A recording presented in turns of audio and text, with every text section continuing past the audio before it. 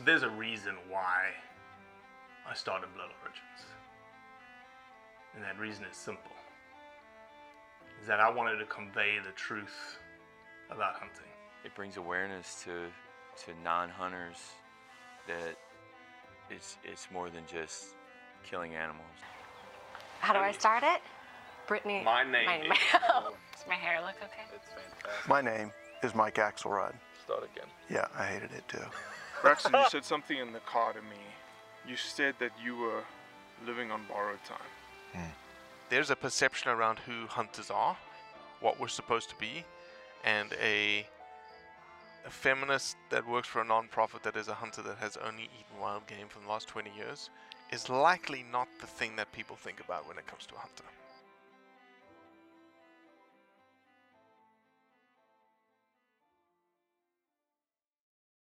So, we promised we'd have you back. You were on our roundup. Thank you for that. And then you're like, look, Robbie, I can't come on your podcast until the middle of October. Right. Because I'm gone. I am chasing elk. Yep. And put a couple of elk in the dirt. I have, yeah. And yeah, I mean, elk season's a limited amount of time here, so you can't really plan too much else until you get the elk down. So, I got a bull in Colorado, just an over-the-counter public land Amazing. hunt. That's a tough hunt. It seems like it gets Yes, tougher sir. every year. And I had about 11 days of hunting in before I killed a decent bull. So Amazing. happy to put him down. Then I went up to Montana and hunted just had a general tag up there. I had these plans. Well, my Colorado hunt was a solo backpack hunt. In Montana, I had planned to go with a couple of friends, and one of them maybe use his llamas. So it was going to be kind of a luxury hunt for me compared to the backpack and having the llamas. But You're going to use Matt Ranella's llamas? no, it was. I'm kidding. I'm absolutely kidding. I'm kidding. But no, another friend of mine up there, but he was actually still helping a couple other guys with their hunt, and it went longer than planned. And I had kind of that week that I needed to go, so ended up backpacking in solo 7 miles and killing a bull there. Amazing. And I did one load of meat out, 7 miles, and then I found a guy with some horses to help me for the other two loads of meat. So Absolutely. but yeah, Bill Vanderheyden, did I get it right this time? Vanderheyden, not bad, pretty close. Vanderheyden, sorry. Yeah. I totally butchered the first time I said it. Totally butchered it. Welcome to the Blood Origins podcast. Very fortuitous timing to have a engineering student of arrow architecture. Is that a descriptive enough term of what you do? Yeah, kind of at this point, I'm really pretty much a bow hunting engineer. I engineer broadheads, and now I'm kind of looking at the whole arrow, system components, what it takes to have good stability, good flight with broadheads, and just, a lot of what I do with the broadhead, blades and materials and things, which is just to be as lethal as possible. And now I'm just trying to continue that with components and other things. But yeah, it's all about trying to engineer, use science, apply science to make the best products possible so that bow hunters can be more effective, more lethal. Get the And job the done. arrows and you are the CEO and owner of Iron Will Outfitters, and you have been known for your broadheads, and now you're getting into, as you said, different components associated with the arrow architecture itself. Yeah, so we've been doing broadheads for about 5 years, and some of the products we've added since then are impact collars, hit inserts. I've done a lot of studying of like what does it take to be extremely accurate, with fixed blade heads out, to 100 yards really. And so just studied the aerodynamics of the arrow and testing a lot of vanes. And so I'm trying to, I think the broadheads was kind of number one for me to make one that performed better, could get through bone, could get through an elk scapula, get a pass through, make sure you're making it to the vitals, stay sharp, not bend or break. So, I spent a lot of years developing that, and that's basically what our product line is, what we're kind of known for is premium broadheads that are, very durable, very sharp, retain edge, going through bones. And yeah, word of mouth has spread, and we've just grown a lot based on that. But at this point, I'm trying to extend it. And we've come up with different series of our heads. The initial ones were vented, and then solid, and then single bevel where you can get that rotation. And then our wide series, and some crossbow heads as well. And introduce some components, hit inserts, impact collars. I've done some ultralight knives too. Since I do a lot of backpack hunting, I wanted like a 1 ounce knife that I could completely, skin, quarter, debone an elk, and still have some edge left, do a deer too if I needed to before sharpening. Bill, as maybe a fundamental question, if there's non-hunters and, the odd anti-hunter that listens to this podcast, why are you interested in making your arrows more lethal? Yeah, I think bow hunting, it takes, well, how should I say this? I've been a rifle hunter as well. I haven't rifle hunted probably in 12 years, but I mean, I grew up doing both. And it's pretty quick to hand somebody a gun and teach them how to use it and have them be able to shoot a deer at say 100 yards. They still got to control their nerves and make a good shot. It's not like I'm not going to say it's easy, but it's a lower level of investment kind of in your knowledge of your gear and your form, all those things. Archery hunting, there's a lot that can go wrong. There's a lot that you kind of have to kind of master. And so we want people to be effective, right? We don't want to wound animals. We want to make shots. We want people to be successful out there. And so, yeah, I think there's a lot of knowledge to that. It's hard to just say, I want to become a bow hunter and in a week or something, actually be a bow hunter. It's, a lot of practice with your form, knowing your bow and equipment, having it sized right for you, having the arrow right for the bow, broadhead right for the game. And then, there's a lot of mechanical engineering in there, in the arrow flight and things. And not everybody's going to be a mechanical engineer and understand it to the fine detail. But I think, that's where guys like me come in, that we are trying to understand all the science and how to apply it, and then try and break it down and make it understandable so that people can, implement it and be more effective. Bill, in your thought process behind the science of engineering that arrow to be more lethal, is your thought process more about success? And maybe they're mutually exclusive here. More about success for the individual who's using your arrowhead, or ethics tied to the animal and being more lethal to the animal? Yeah. I think you as the engineer thinking about it, Yeah, I think probably not having the failure is more important, because a failure is probably a wounded animal. And so that's, to me, that's what really got me into this business. I'd been a mechanical engineer developing products for years at a high level for different companies. And then I had an elk fail, a broadhead fail to penetrate an elk shoulder blade. It was a low cost, kind of cheaper broadhead. It was pretty standard at the time, but it failed. I'm not sure if it bent or broke, but it did not penetrate the elk shoulder blade. Wounded the elk. Probably lived, but I don't know for sure.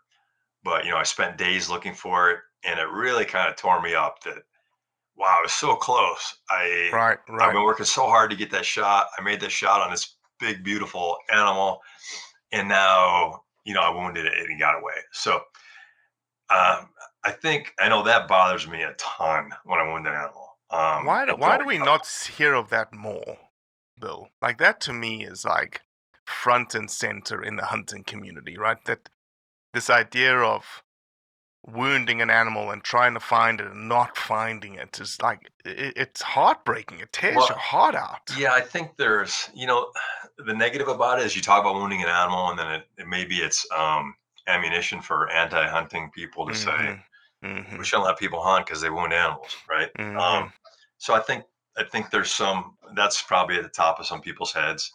It's painful to talk about. So if people are, if what does somebody want to talk about with their hunting season? Well, probably their success and not so much their failures, maybe. But to me, it's what drove me.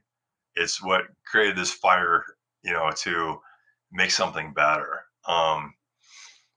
And yeah, because I mean, it's kind of a fine line between what could have been very successful, got the elk, all that hard work paid off, to didn't get the elk, didn't penetrate that shoulder blade, didn't get to the vitals, and yeah, and a lot of lost sleep for some time there. Yeah, it's I mean, I would say as bow hunters, as hunters in general, I mean, we really care about the animals we're hunting, right? We have a vested interest in their, health and population is doing well. We like to see them. It's kind of funny, and I've had this debate a little bit with an animal rights person. It's like, hey, I love animals too. I just, I kill and eat one once in a while. I know you don't understand that, but we really do love the animals too, and we want to see them do well. We don't want to wound them.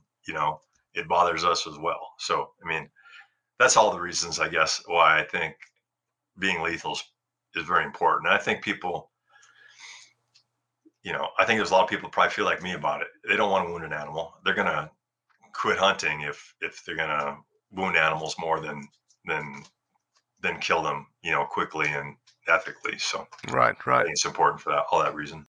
So, Bill, without getting into any of your trademark secrets or anything that you have, like in the broadhead itself, can you talk through a couple of the elements of the broadhead that you have specifically engineered to be more lethal, to be more effective, to reduce the failure that then almost correlates to wounding and loss of the animal? Yeah, definitely. Originally I was just going for durability, and to do that, it, using thicker blades out of a tool steel. Does Our it mean blades, a heavier blade, or just does a different type of material? it's both the thickness of the Both. blades. Typically, the blades I was using when I had that failure were probably 30 thousandths thick, 420 stainless steel. That's what 90% of the replacement blades out there are probably that or more. Probably 95%. And it's just not, it's an okay steel. It's not really a knife maker wouldn't really say it's a blade steel even, but it's probably kind of Gotcha. a low end blade steel. And that thickness it's going to do fine through a rib or, behind the shoulder, no bones. But you hit any kind of a heavy bone and even a rib, it's going to lose the edge and maybe bend or break. But for sure on a shoulder blade, or a very good chance at a shoulder blade, it'll bend or break. So, what I tested 5 different steels. I was trying to get high impact strength, just high strength in general, but then also have a good cutting edge that I can get very sharp and hold the edge. And what I ended up settling on was A2 tool steel. And that's a steel that's used in metal stamping dies to cut other metals. So, and the reason that is because it can hold an edge really well, but yet it can take impacts over and over. So it can cut metal all day long and hold that edge. And it's kind of unique in that there's a bit of a trade-off in general with steels. The higher the hardness, the lower the toughness, or the lower the impact strength. You want that higher hardness so it holds the edge. Right. So A2 tool steel, our blades are 60 Rockwell C hardness. So that's really hard. That's like what custom knife makers are going to target for, a high-end blade that's going to hold that edge really well. Problem is, if you go that hard with a stainless steel, Eating better is easy with Factor's delicious, ready-to-eat meals. Every fresh, never-frozen meal is chef-crafted, dietitian-approved, and ready to go in just 2 minutes, including Calorie Smart, Protein Plus, which is the one I like, and Keto. Get started today and get after your goals. Discover a wide variety of easy options for the entire day, like breakfast, midday bites, and more. No prep, no mess meals. Factor meals are ready to heat and eat, so there's no prepping, cooking, or cleanup needed. Sign up and save. We've done the math. Factor is less expensive than takeout, and every meal is dietitian approved to be nutritious and delicious. Head to factormeals.com/waypointpod50 and use the code waypointpod50 to get 50% off. That's waypointpod50 at factormeals.com/waypointpod50 to get 50% off. You can't even get that high, probably, but if you were that high, it would be extremely brittle. So, yeah, that's one of the engineering things there was A2 tool steel, 62 thousandths thick. I do a cryogenic treatment to the steel, and that's really I'm trying to get the most performance possible out of steel. So it's part of the heat treat process. Do a cryogenic treatment and a triple tempering, and that gets the best possible performance out of the steel in terms of being able to have that high hardness and excellent toughness. It's a very involved process. It's like what you do to, like, if you're trying to make the ultimate knife.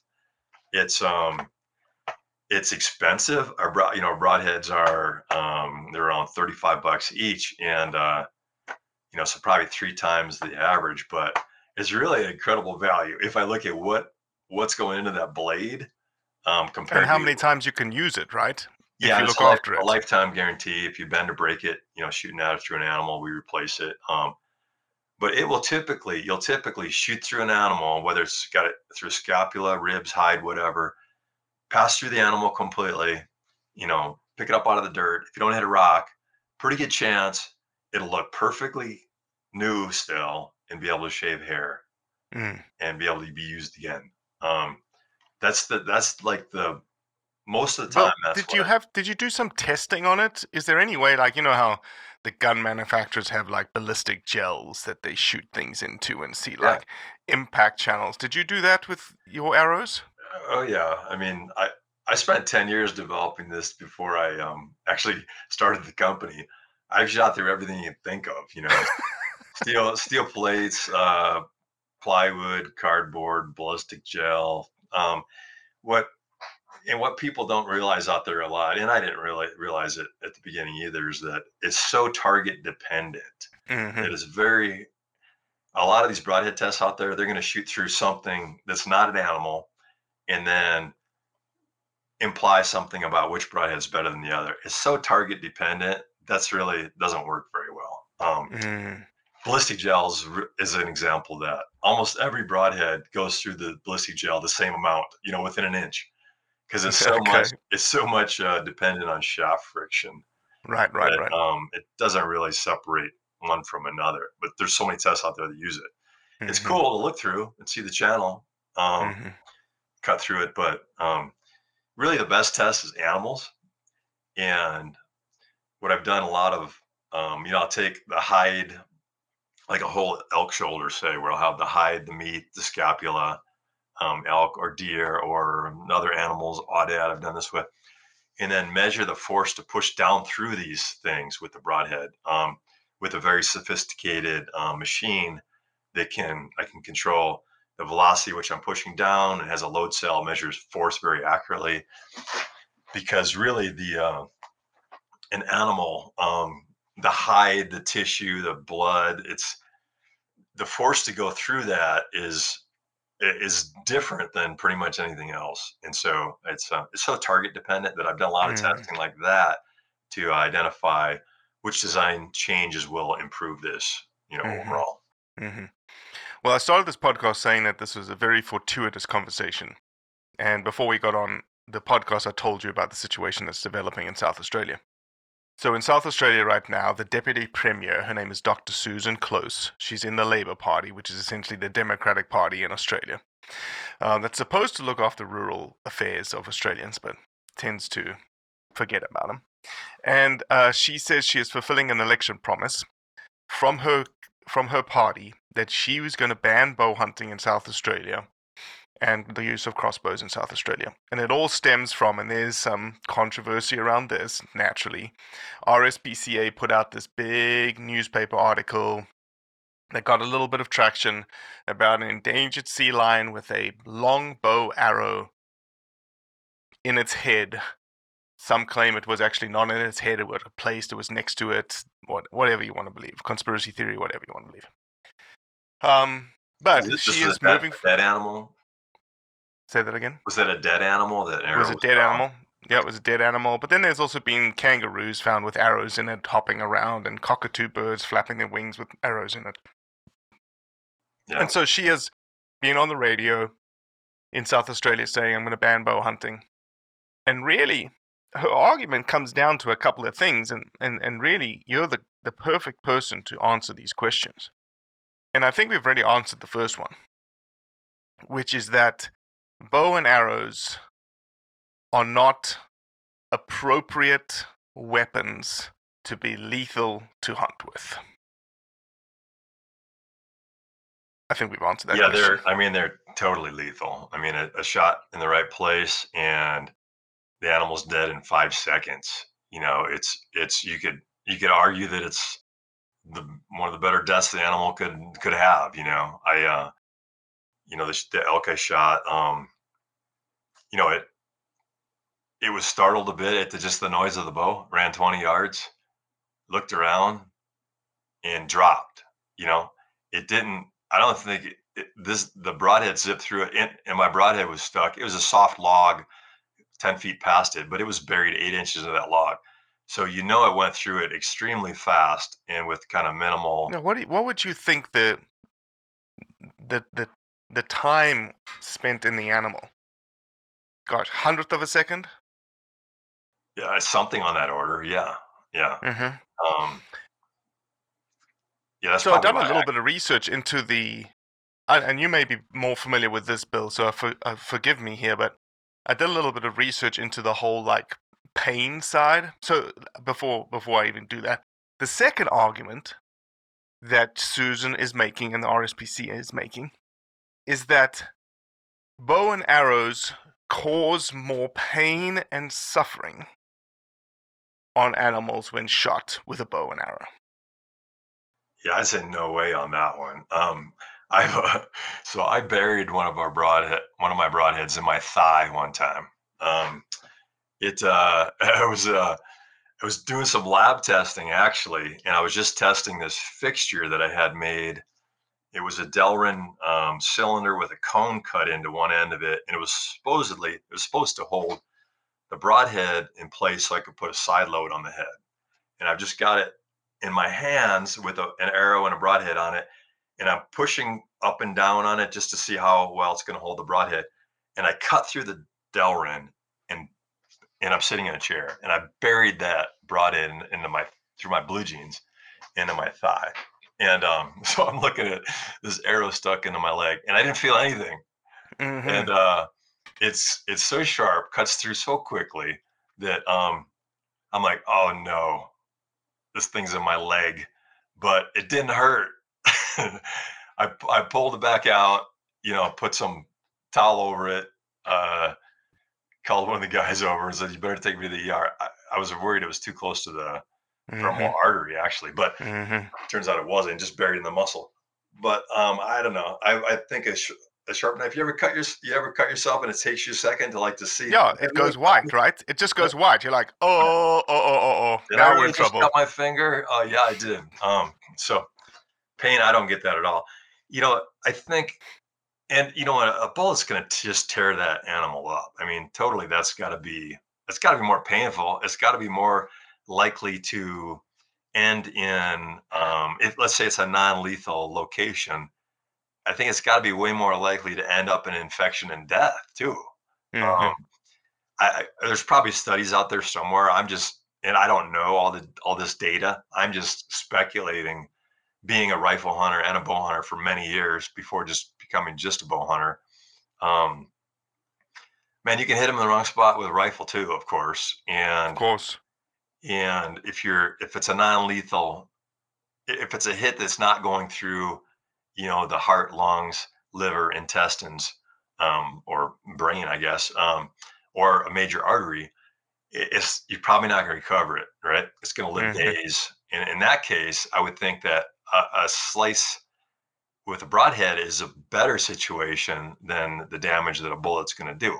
I think the only difference is that you can't really see the bullet in something when you might see an arrow that's, that would be stuck in something. Although it's typically pretty short. Like if you shoot an animal and that, like this, elk where I hit the shoulder blade, that arrow is, you might run away with it there, but it's not going to stay there either. I wouldn't think so. I think it's a pretty rare case where like you see an animal wounded with an arrow, but that can happen. And I think it definitely gives bow hunting a bad name when it does happen.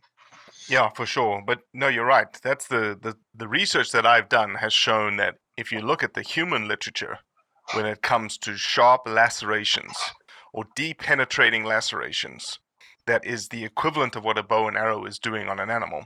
There is very little to no pain associated with those deep lacerations. And really, from a science perspective, from a body perspective, those arrows, what they're doing is causing deep lacerations, which is causing significant blood loss, which leads to hypovolemic shock, like you mentioned. That elk runs 20 yards, doesn't know what's happening. It loses blood loss up to about 35%, which then it becomes extremely weak and slips into unconsciousness straight away, which slips into death right after that. Yeah.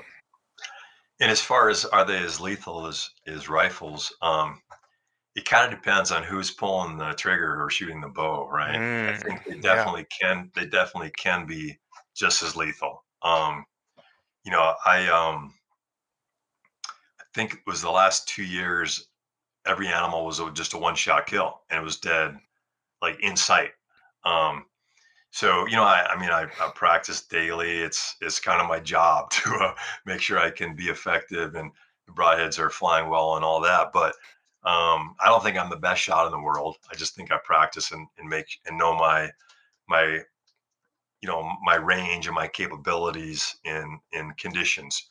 But what I've done, there's no reason anybody else can't do that either and become very effective. I think both rifle hunting and bow hunting, there's problems that people are out there shooting shots they shouldn't be, right? Maybe it's past their range. Maybe the weather's conditions aren't right for it. Maybe they, they're kind of just pushing their capabilities or don't want to admit their capabilities aren't quite what they are. And the answer to that is maybe just education on both of them.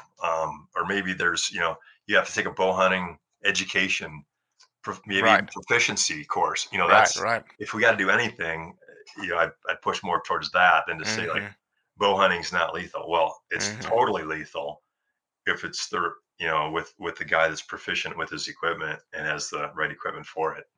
Bill, how much do you think in today's social media age of people, I don't know if bragging is the right term here, but bragging that I'm about to go on this elk hunt, the pressure mounts that you're on this elk hunt, everyone knows that you're on this elk hunt, and the opportunity arises in which it is a questionable shot, it's a questionable distance.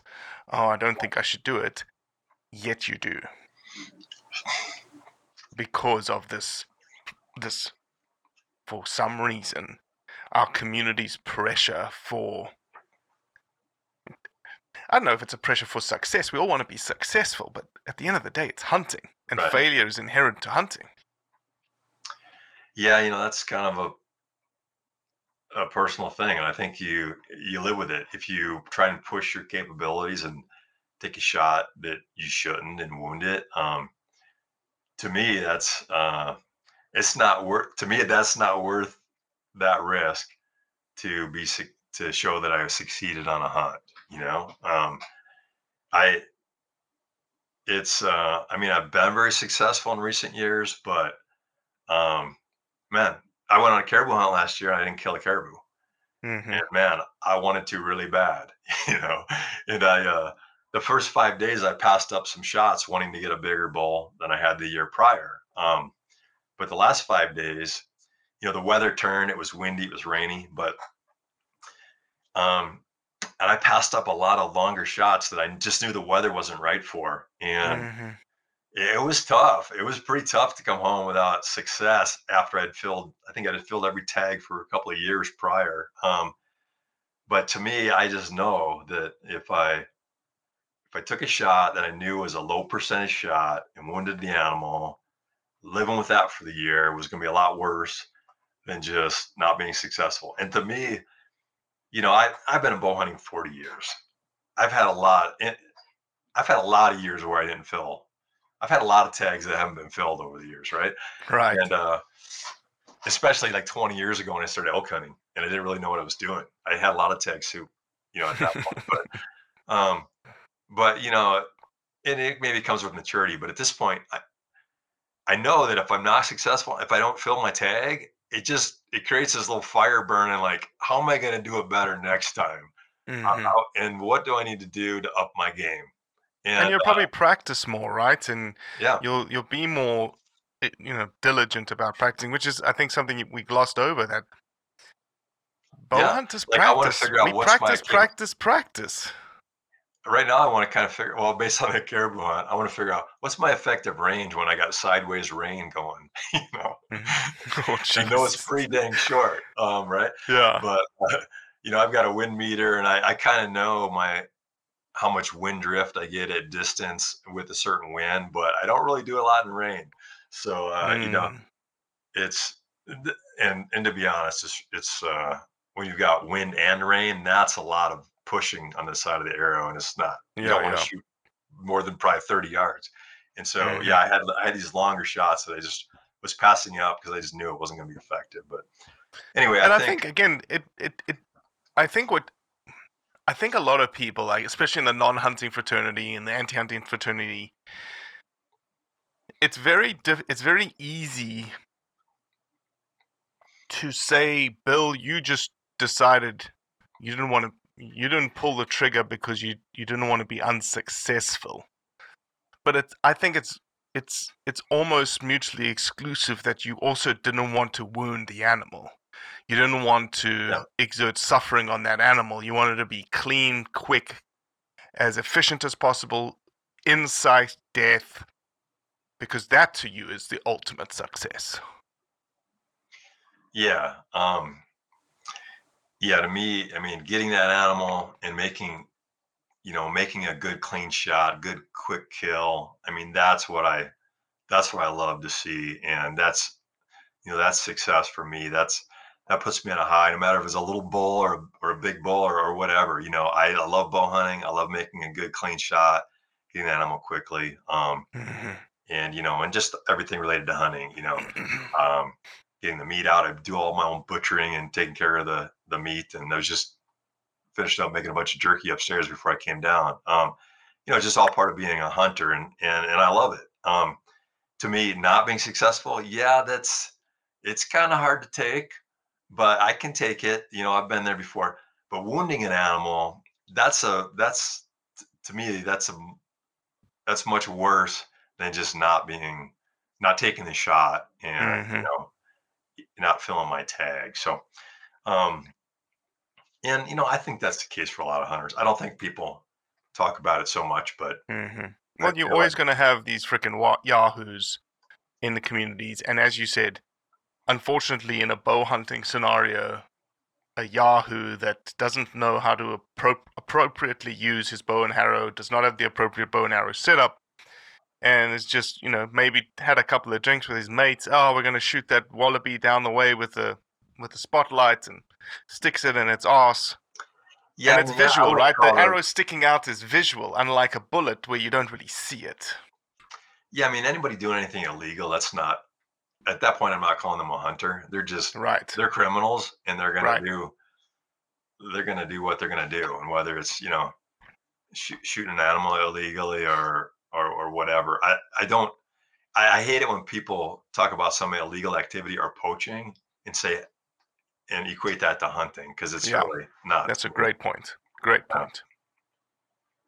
Yeah. So I love the fact that there are people like you, Bill, and others, obviously, in the bow hunting world and the arrow making world and the arrow shaft making world that pretty much have dedicated their lives to make hunters more successful, more lethal, more effective, and at the end of the day, more ethical in terms of taking that animal and it losing its life so that you can take that meat off the mountain and use it for your family. Yeah, I mean, I really have two passions. They're bow hunting and good mechanical engineering. And I love that I do those two things, daily. Involved with universities to try and make us produce better engineering students coming out of school. And so, high level engineering is something I'm passionate about, and bow hunting is as well. And so I kind of combine them both together here with what I do. And yeah, I really enjoy it. I bet you have a bunch of really cool ideas for mechanical engineers' senior design projects that they could get into. Yeah, I've actually been a part of that for 7 or 8 years now at the University Awesome. of Colorado. I've been an adjunct instructor of mechanical engineering and been one of the directors for senior design projects. That's awesome. So yeah, I'm actually sponsoring a project this year. I'm not quite ready to go into it yet, but it's bow hunting related. So well, when you get the results, let us know. We'd love to talk about them and tell everyone about again, why you're doing what you're doing. Because at the end of the day, it's to be more ethical in terms of who we are as hunters. Yeah, exactly. Bill, if people are interested in Iron Will Outfitters and what you do and what you sell, where can they find more information about you? Yeah, check out our website, ironwilloutfitters.com. If you're on Instagram, it's Iron Will Outfitters there also, or Facebook.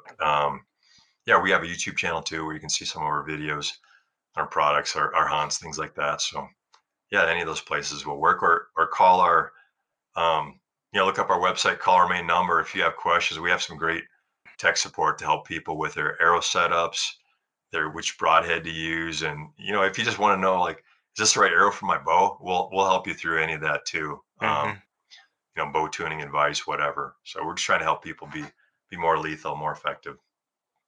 Amazing. Bill, always a pleasure talking to you, and when that senior design project's ready, come back on, okay? Yeah, sounds good. Will do. All right, Thanks, cheers. Ray.